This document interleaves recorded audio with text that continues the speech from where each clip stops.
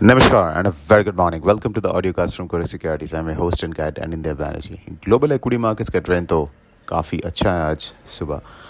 US markets closed in the green and Asia is showing an uptick. Well, the question is, will Indian equity markets follow suit or will it continue to weaken? क्योंकि ETF-led selling FPIs का काफ़ी heavy है India में.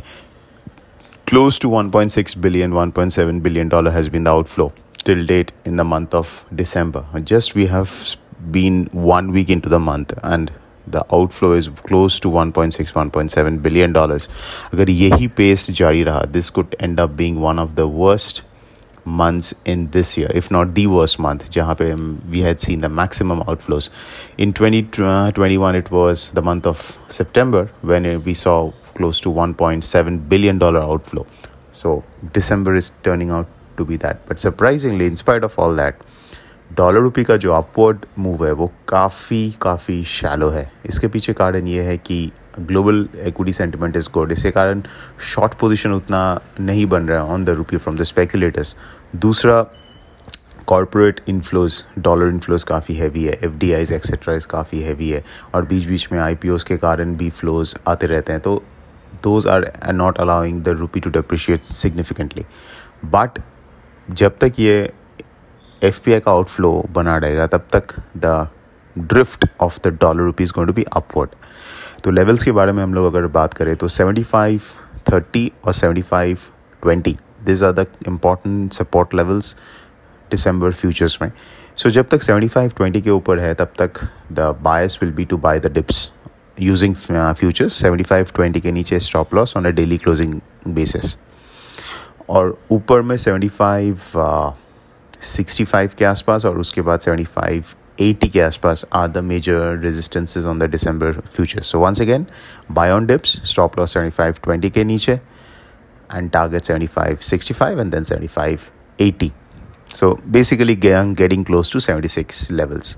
अगर किसी को option selling करना है in a upward drifting market तो preferably it should be a put option, out of money put like 75 or 74, 75.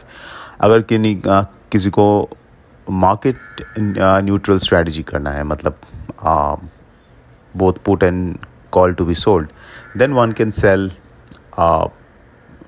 ratio trade. Means you can sell 2 times 74, 75 put and sell 1 time 76 call for the month end. So that can be done.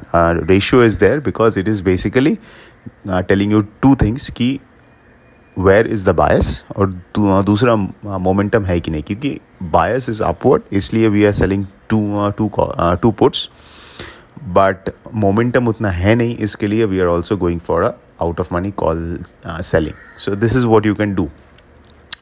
So these are 3 strategies. Once again, to recap, futures के through we will be with the bias, which is to buy on dips with a stop loss below 75.20. अगर same view को express करना है through options, you can sell out of money put option 75 strike month end, that is December end. और किसी को अगर through call and put selling करके trade करना है तो 2:1 के हिसाब से एक रेशियो स्ट्रैंगल बेचा जा सकता है, both out of money. Now international currencies में euro INR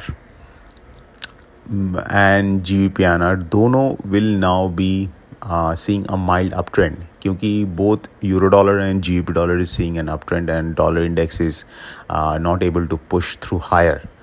So if dollar rupee continues to move higher, so it will pull up both euro INR and GBPINR. और जब तक global equity market में एक uptrend बना हुआ है तो GBPINR will also benefit. So दोनों currencies में we will also look to buy on dips, but only intraday positions, not taking overnights here because overnight gaps are pretty large. आज कोई major economic data नहीं है except for ZEW sentiment है. Basically this is the investor sentiment जो euro को impact करता है.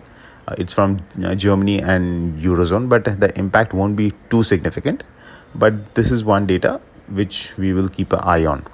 China went for CRR, their version of CRR cut. So now the talk is that they may even go for an interest rate cut before the December end. But in spite of all the easing, which is they have to do because their construction and the property sector was in dumps. We have been talking about that for the last few months. There is no visible negative reaction on the currency. So because of which Asia में उतना हलचल नहीं है. Chinese yuan is trading pretty stable against the dollar.